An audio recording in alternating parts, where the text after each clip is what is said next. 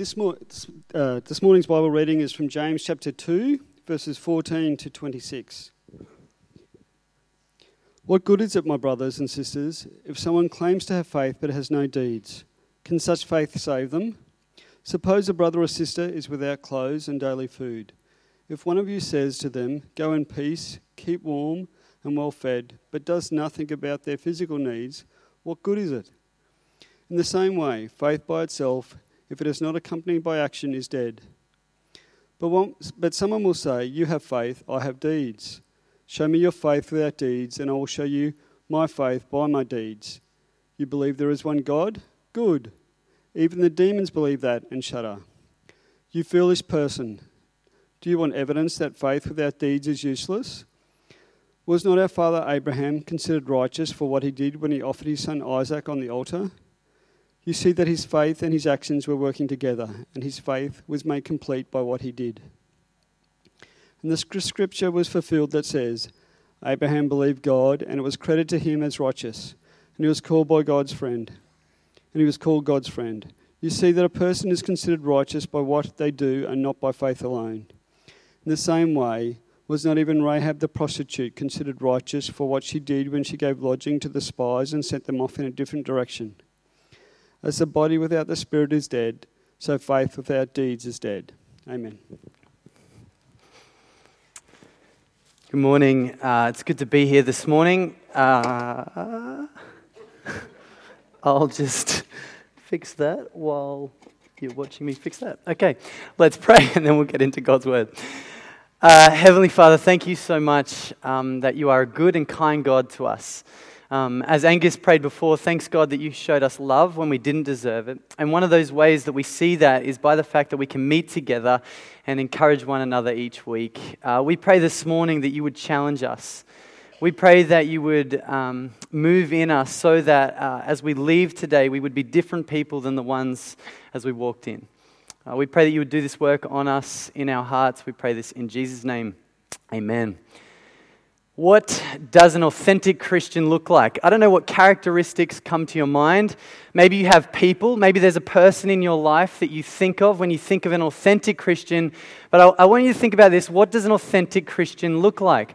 This week, I came across something that I think tells us completely what an authentic Christian looks like. It gives us all the things we need to look out for. And it was online in one of those starter kits. So I don't know if you've seen those starter kits, but basically what they are is the kind of key ingredients you need to be a part of any sort of group or fan club or basically anything. So say, for example, if you wanted a kind of cricket supporters starter kit, you'd have like a Hawaiian shirt, right? That's the kind of thing that you need to be a cricket supporter. If you're a musician, you need an instrument, right? And the whole idea of these things is to show us what it means to be a part of this group. And so I found what it means to be a real Christian, a starter kit, to show us exactly what an authentic Christian looks like. And here it is. The 7 things you need to be an authentic Christian, without which you're not an authentic Christian. So the first one is a Newsboys CD. We'll start at the top left. If you have a Newsboys CD, you are an authentic Christian. Now, at this point, right, I think we'd also take Reliant K or Switchfoot, basically anyone that your non-Christian friends have never heard of. You need a Christian band from the 90s. You need one of their CDs. The next one is a fish on your car. Bonus points here if you have the cross in it, right? But we'll take the fish without the cross as well. That goes all right. Obviously, you need a Bible. If it's leather, that's better. If it has Jesus writing in red, of course, that's better. You need one of them.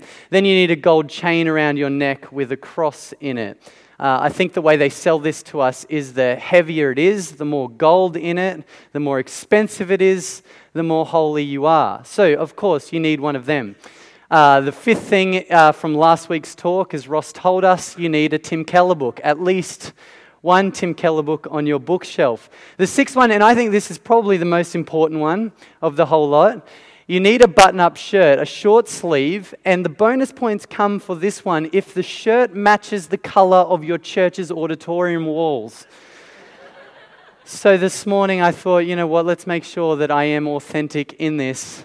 And the final one, of course, is a healthy coffee addiction, right? Every good Christian, every authentic Christian has a good, healthy coffee addiction. It says there, first I drink coffee, then I do things. Yes and amen to that, right? In fact, I'm shaking because I haven't had my third coffee for the morning. This is what makes an authentic Christian, right? Now, hopefully you can tell that these things are made so that we can laugh at ourselves. Hopefully you can see that these things are made so that we can laugh at ourselves and some of our close friends who we want to pay out. We should all see that at this point, this is not a checklist for what an authentic Christian really is. You don't need all those 7 things to be an authentic Christian. I do guarantee you this morning, if you don't have a Newsboys CD, you can be an authentic Christian. So it raises the question for us, what then is an authentic Christian? Or what does an authentic Christian genuinely look like? Right? What does someone look like who is authentic in their faith, who genuinely gets it? What does that look like for someone to be like that?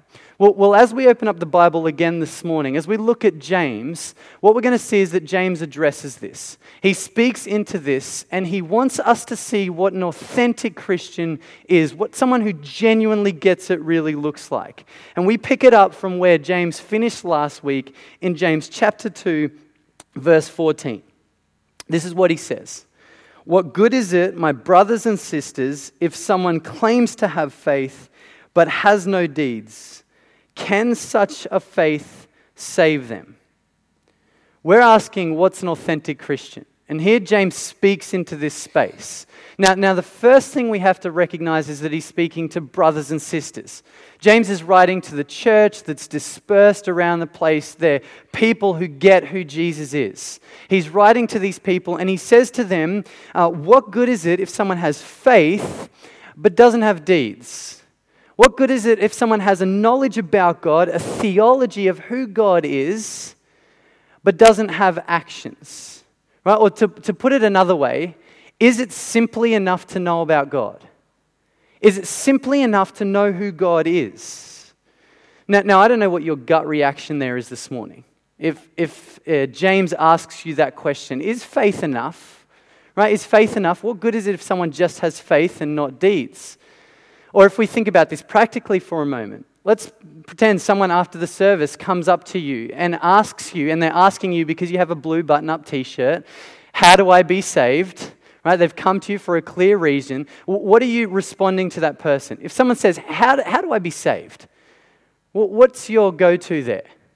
You're saying something like, okay, so this is what you need to do. You need to believe that Jesus entered into the world to die on the cross for sinners. And sin is, it's not just the good things we don't do that God calls us to. It's the bad things we do. But ultimately, it's this like rejection of God. It's where I don't trust God. And so you need to believe that Jesus died on the cross. And then he died to take our place for sin. And then he rose again and defeated sin and defeated death. And just believe in him. Is that what you're saying? Now, don't hear me wrong here. I'm not saying that that's a bad place to start. In fact, I'd actually argue that's one of the better places to start. But what James is getting at here is if we stop there, we're missing something. If we stop there with simply knowledge, with simply belief, we're missing something. And he illustrates this point. And he goes to verse 15 and 16 to do this. He shows us this real life illustration. So he says, right, pretend for a moment that you're coming home from work. And on your way home from work to the car or to the bus, you've come across this brother or sister who's homeless. It needs to be winter for this illustration to work because summer they're not going to get cold. But it's winter, they're cold, they're hungry. And you walk past this brother and sister or sister and you say to them, I wish you well, all the best. I hope you sleep well tonight, right? I hope you're warm. I hope you're well fed. And then you continue walking in the direction that you were going. James says, what good is that? And now we can all see that picture. Can't we? In that moment, what good is it if someone says they care for the poor and don't put that into action? Right? James is actually saying, if that happens, your faith is dead. Your words are meaningless. Right? He's telling us talk is cheap. That's what we know, right? Talk is cheap without actions. If you say you care for the poor and then you don't do anything to help the poor, James is saying you don't actually care for the poor. Right? That's how his logic works here. Now, this is going to pick on a theme that we're going to see throughout this passage. We're saved by faith alone, but a saving faith is never alone. Right? That's going to come up again and again in this passage. If you say you believe something and your actions don't back it up, there's actually something wrong with what you say you believe. So in the same vein as James's illustration, it's kind of like this. A few years ago, I went over to Perth with one of my brothers, and we went over to Perth, and we have an uncle who lives kind of an hour north of Perth. The big news was he got this new boat, and he was going to take us out on this boat. Now, you know how these things work. We've got like 3 days that he can fit us in. He's busy, so it ends up just being, one day that we can kind of make it work. Now, on this day, it just so happened that the wind was crazy, the swell was crazy. Pretty much anyone in their right mind wouldn't have gone out on the water. But we did, because we wanted to go on the boat. Now, on top of this, not only was the swell ridiculous and the wind crazy, on top of this, we all know what the media says about Western Australia water. There is a shark within 10 meters, wherever you are in that water. So here we are on this boat, about 3 k's offshore. The boat is rocking like crazy. My brother, who's a little bit more of a hypochondriac than I am, genuinely thought that we were going to die. I wasn't quite at that stage, but he thought, this is it. I didn't think I was going out like this, but we are. This is it. We went out to collect crab pots. Couldn't even get the crab pots. We couldn't even get to the buoy to pick it up. Now, it was one of those moments that you just don't want to be caught in. So eventually, pretty quickly, we got out there, realized we couldn't do this, and as quickly as we could got back to safety and got back to shore. Now, we made it. We lived to tell the story. But for a moment out there, we genuinely thought that we were going to tip, that the whole thing was just going to fall over. And imagine with me for a moment that boat did flip over. And that we're stuck in that water doing all that we can to stay above the water. Now, you know the situation. I mean, we can't see shore. We're not making it back. This is game over if that thing tips over, right? And so we're sitting there trying to keep our legs above the water. Now, there's no boats around. No one in their right mind goes out on days like this. So we're sitting there, if this thing did tip, floating in the water, doing everything we can to stay above the water. Now, let's pretend for a moment that a boat did come. Somehow, miraculously, a boat came and saw us floating in the water, doing everything that we can, struggling to keep our head above the water. And the boat drove up to us, and the skipper looked out to us, and he said these words, "We really hope you don't drown. We hope that you don't drown. In fact, we've been praying for you that you don't drown. We hope that you can get back to shore safely.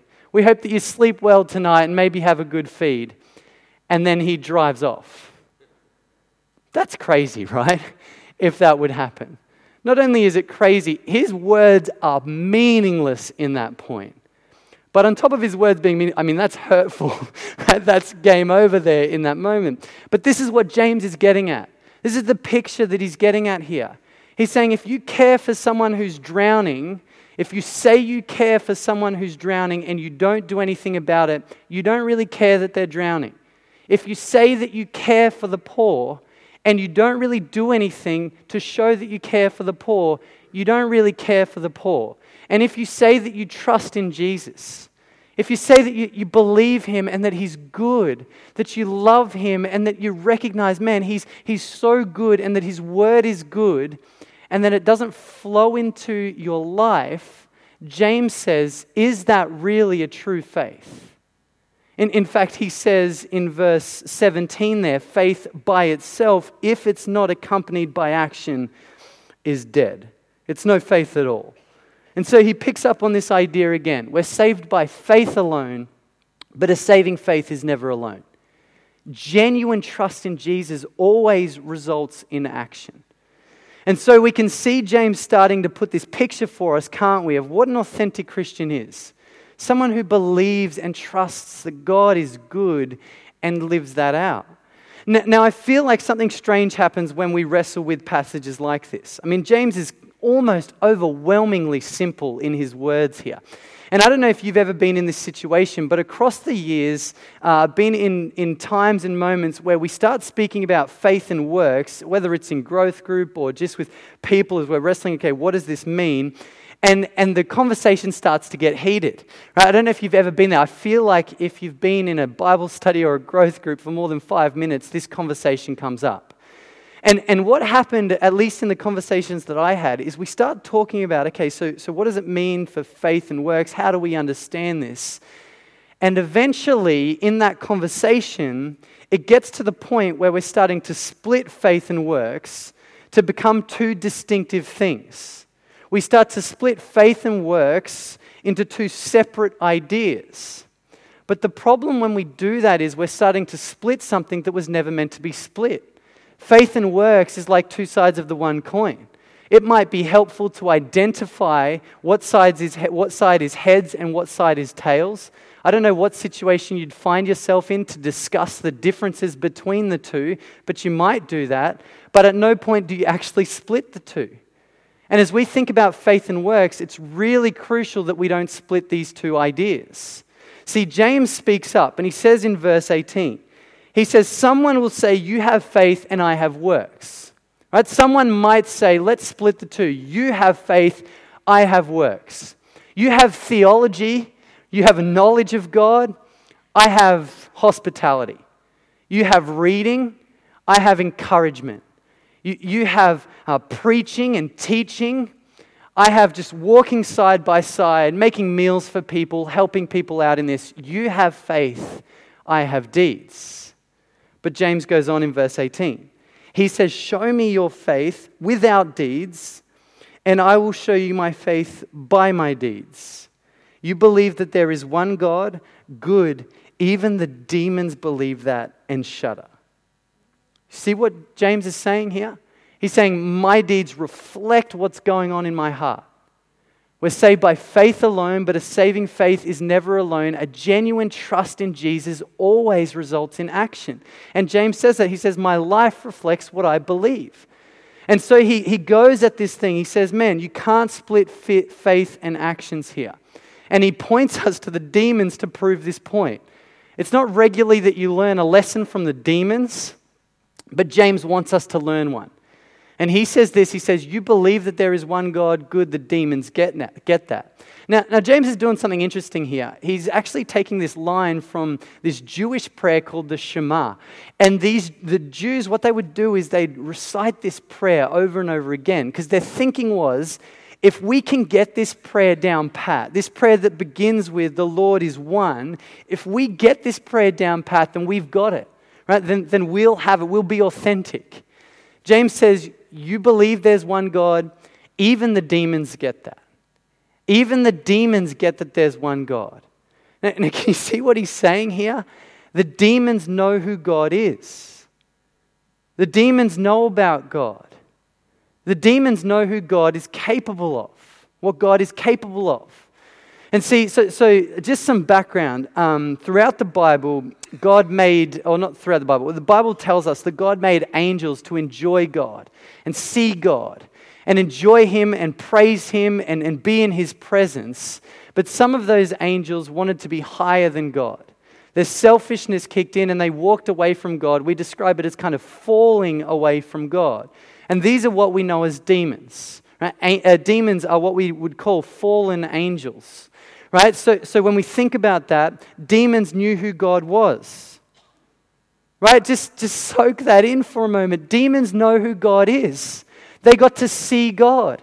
They got to see Him in His glory. They got to see Him in His power. They got to see what He was capable of.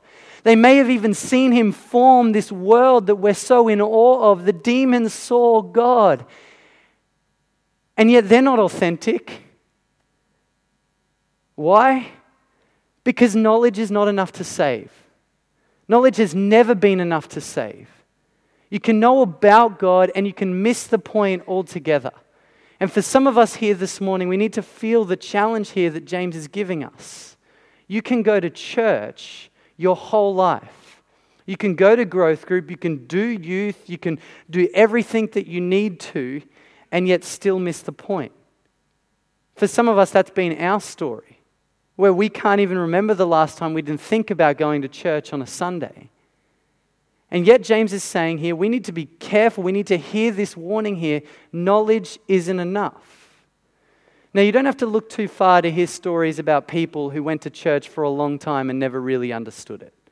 And this was actually my story. I went to a church like this for 18 years, where I was taught about the truth of God. I grew up in a home for 18 years where Jesus was taught and modeled and encouraged. For 18 years of my life, people around me from church and places around spoke into my life about who God was and what God has done. So I had knowledge.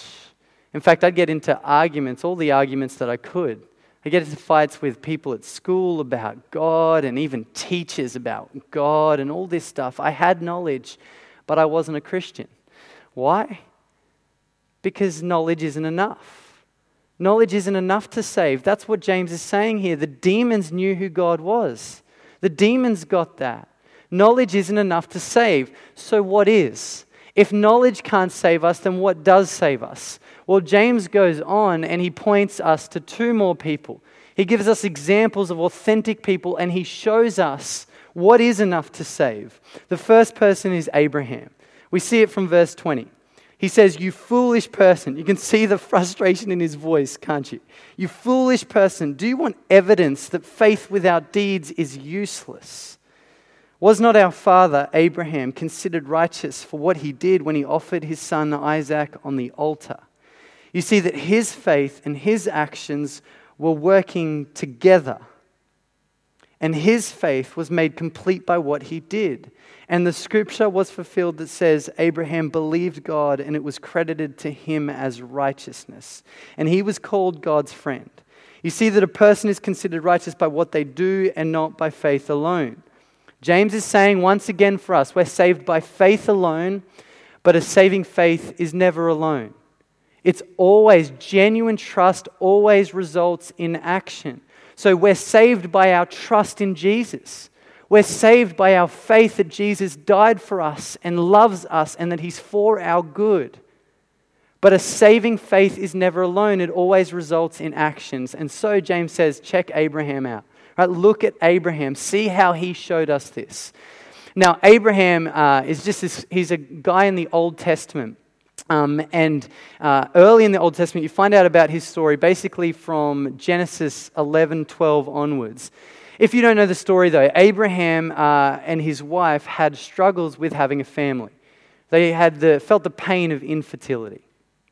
And God made some promises to Abraham, and one of those promises was that he would have a family. Right? So you can see, for Abraham, if you felt this pain and can't have a family, moves to this joy of going, okay, so God's promising me this. And then he gets news that his wife is pregnant at a crazy old age. And they have this son called Isaac. So he feels the pain of infertility. And then the joy of having a family. And so now he has this son that he can influence and build up and grow and help and teach and help foster. He has this son, his heart, his pride, his joy here. But as Isaac grows up, God tests him. And God says of his only son, Abraham, sacrifice your son Isaac. His pride, his joy, his family. And we feel that. Even if we don't have kids here, we feel the weight of what God is asking there, right? What do you do in that moment? What did Abraham do? He trusted God. He trusted that God was for his good. And he trusted that somehow, because God was good, would provide another way. And so he trusted God in taking his only son, Isaac, up that mountain. And he trusted God, even as he lifted that knife, he trusted that God would provide another sacrifice. And God did. This lamb appeared, and that was the sacrifice that could take his place. You see what James is saying here? Right? Faith and works are moving together. They're not split here. He trusted God and it overflowed in his life. We're saved by faith alone, but a saving faith is never alone. Genuine trust in God always results in action, and specifically for Abraham, it could have cost him his son's life. Then James points us to Rahab. Right now, Rahab's story is just one of the craziest stories, I think, in the Bible. In Joshua chapter 2, it's worthwhile reading it at some point because it's just this unbelievable story. So in chapter 2 of Joshua, what we see is that Israel, God's people, send 2 spies into this land that they're about to go into. And now already, as we're reading that, alarm bells should go off. God's promised them this land. Why are they now sending spies to go in this land? Then the spies, to make the whole thing worse, find themselves, just happen upon a prostitute's house. That doesn't read well, does it? That doesn't sound well, that 2 of God's people are in a foreign land and they just find themselves in a prostitute's house. Now, the people of the land find out that these spies have come in to check out their land because ultimately they're going to take the land. And what does an angry mob do in the Old Testament when they want to find out about spies and deal with them? They want to kill them, right? I mean, that's the obvious answer there. This is Old Testament times. This isn't just some, petition in the middle of the city today. No, this is like, give us the spies so we can kill them. There's a lot on the line here. And if Rahab lies about what happens, if she's going to say that, no, the spies aren't here in this house, well, then her neck's on the line as well. So this angry mob searching for blood, wanting blood, come to Rahab's house and say, are the spies here? Now again, in this situation, what do you do? What do you do? To be honest, if it's me, I'm saying these 2 foreign spies that happened upon a prostitute's house are upstairs. Go and, get them and deal with them. But Rahab doesn't do that. She sends the angry mob in a different direction, in one direction, and the spies in a different direction safely. She put her neck on the line for them. Why? Well, like Abraham before her, she trusted God. She knew about God. See, she knew about God. She had heard about God. She heard about the stories of God, how God's people had taken land after land that they seemed to have no right to do, and yet God was with them. She knew about God, but she also trusted God and trusted that God was good. And so she put her neck on the line in the face of an angry mob, trusting God. We're saved by faith alone, but a saving faith is never alone. Genuine trust in God always results in action. Specifically for Rahab, when it could have cost her her own life. You see what Abraham's saying? It's so simple and so clear, isn't it? We're saved by faith alone, but a saving faith is never alone. But that's what he's saying. We're saved by our trust in Jesus, but if we trust in Jesus, our actions will reflect that fact. In fact, he finishes there in verse 26 by saying this: so faith without deeds is dead. Faith without deeds is no faith at all. This is a really challenging passage, isn't it? And it's kind of overwhelmingly simple here. James hits one idea over and over and over again. And like James, we'll say it again, we're saved by faith alone, but a saving faith is never alone. Now the question is, in light of this simple yet challenging passage, what do we do with this? What do we do with this? What does it mean for us as we leave this place today? Well, firstly, if you're here today and you're not a Christian, we hope you can see what an authentic Christian really is. An authentic Christian isn't someone who simply says they believe in God, but someone who lives that out as well. It's someone who trusts in God, trusts in Jesus for the forgiveness of their sins, trusts in Him to conquer death, trusts in God, but lives that out as well. And if you're not a Christian here this morning, we hope you can see that clearly. Talk is cheap. Right? Talk is cheap, and I'm sure you've seen people who weren't genuinely Christians but talked it up. Authentic faith means we trust in Jesus and we live it out. And if you're here today and the story of the Bible isn't your story, then we'd love to help you out figure out what that means for you. In fact, we've been praying that the story of the Bible would be your story as well. We prayed that this morning as we met together and prayed before the service. We prayed that the story of the Bible would be your story. And if that's you here today, if you're not a Christian, please make sure you speak to us. Let us help you. Find anyone in the cube that's wearing a blue button-up. No, they don't need a button-up t-shirt. But head over to the info desk. We'd love to figure out and walk with you what this means for you to make the story of the Bible your story. But if you are here today and you are a Christian, what does this mean for us? What does this overwhelmingly challenging passage mean for us? Well, I think there's three things that we need to really grasp and hold on to as we move out of this passage. There's three things here that we can't let go of as we think about what we do with the passage. The first is this. The first is if we're feeling like at the end of this passage that we're simply not good enough and that we simply need to do more, then what we've done in that moment is we've split faith and works. So the first thing we need to grasp and recognize is that we can't split faith and works. They're two sides of the one coin. We can't split these things. And if we recognize here that there's something wrong with our actions, then we need to run back to Jesus and confess that and ask for his help to make sure that our life is authentic and that we're living out both a faithful life that results in actions. Right? So that's the first thing. Don't split faith and works. We can't split faith and works. The second thing for us that this means too is, and I hope you've seen this through this passage, is that our actions are a diagnostic of what's going on in our heart. Right? We can see that, can't we, through the illustrations that James uses. Our actions are a diagnostic of what's going on inwardly. And so we need to spend some time thinking about this. And I think there's three areas that is worthwhile thinking about with our time, our talents, and our treasures. So firstly, with our time, let's think about how we spend our time, what our actions say about us. So in the last week, or if you want to go more broadly, let's go since the start of 2018. How have you spent your time? Most days, what do you spend your time doing? And if it's work or kids or whatever, that's good. What about our free time? How are we spending our free time? And then thinking about this question, what does that say about our heart? Because how we spend our time shows us deeply what we value and who we trust. And if our time doesn't say that we value and trust God, there's actually something wrong inwardly. You see how it works. What about with people when it comes to people? How are we spending time with God's people? Are we encouraging and building up God's people? Are we fighting to meet with God's people?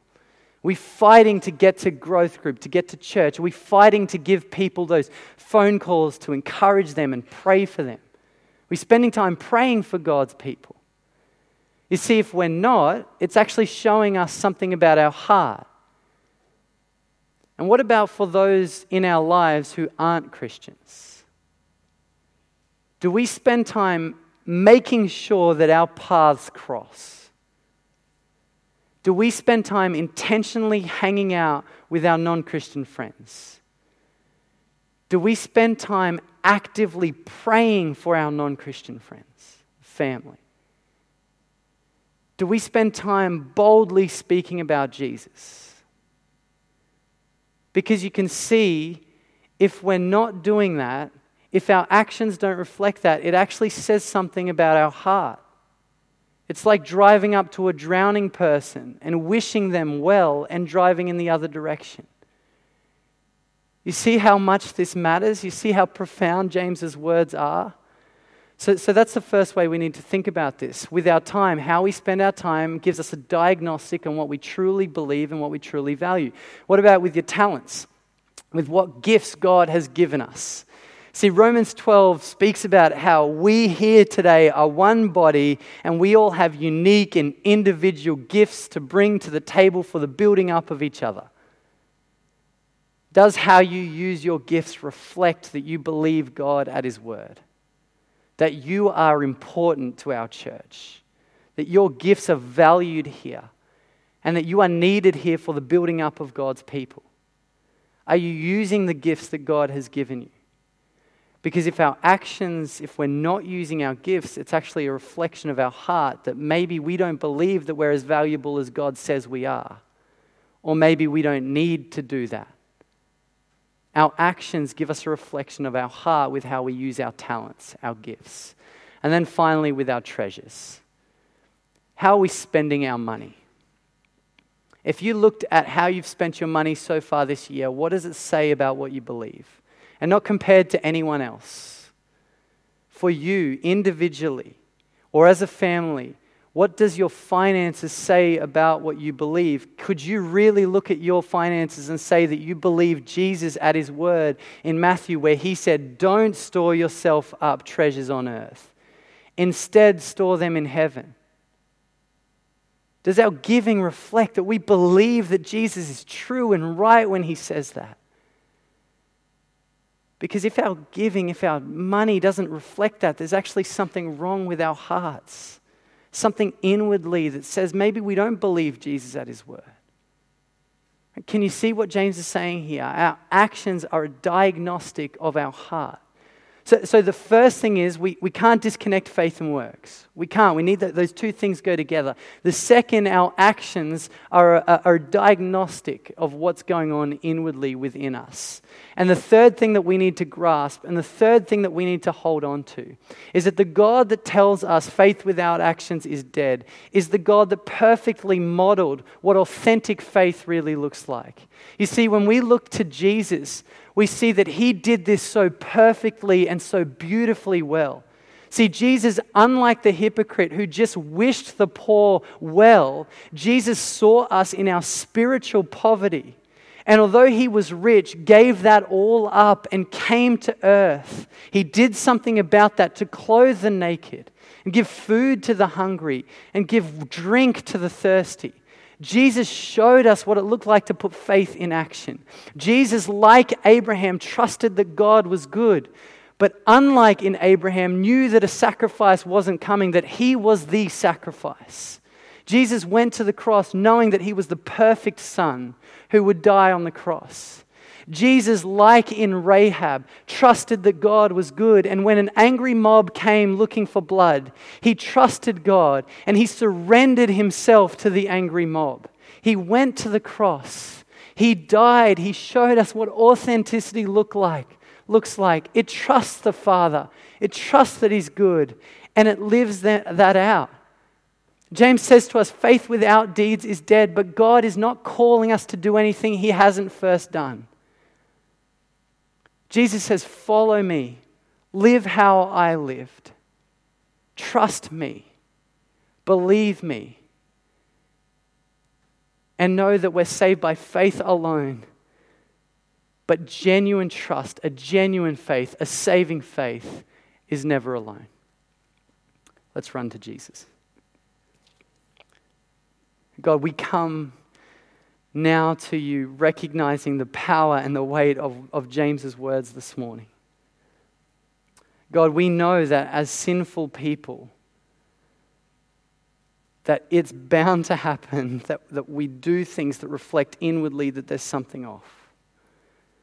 But God, we trust you and we run to you knowing that you are the God of forgiveness. And we pray, Lord, that we would continue to run to you. That we'd continue to run to our Savior and our King who perfectly modeled what faith looks like. And we'd continue to run to you and continue to trust you so that this trust isn't just something that we speak, but something we put in action. Help us in this, we pray. In Jesus' name, amen.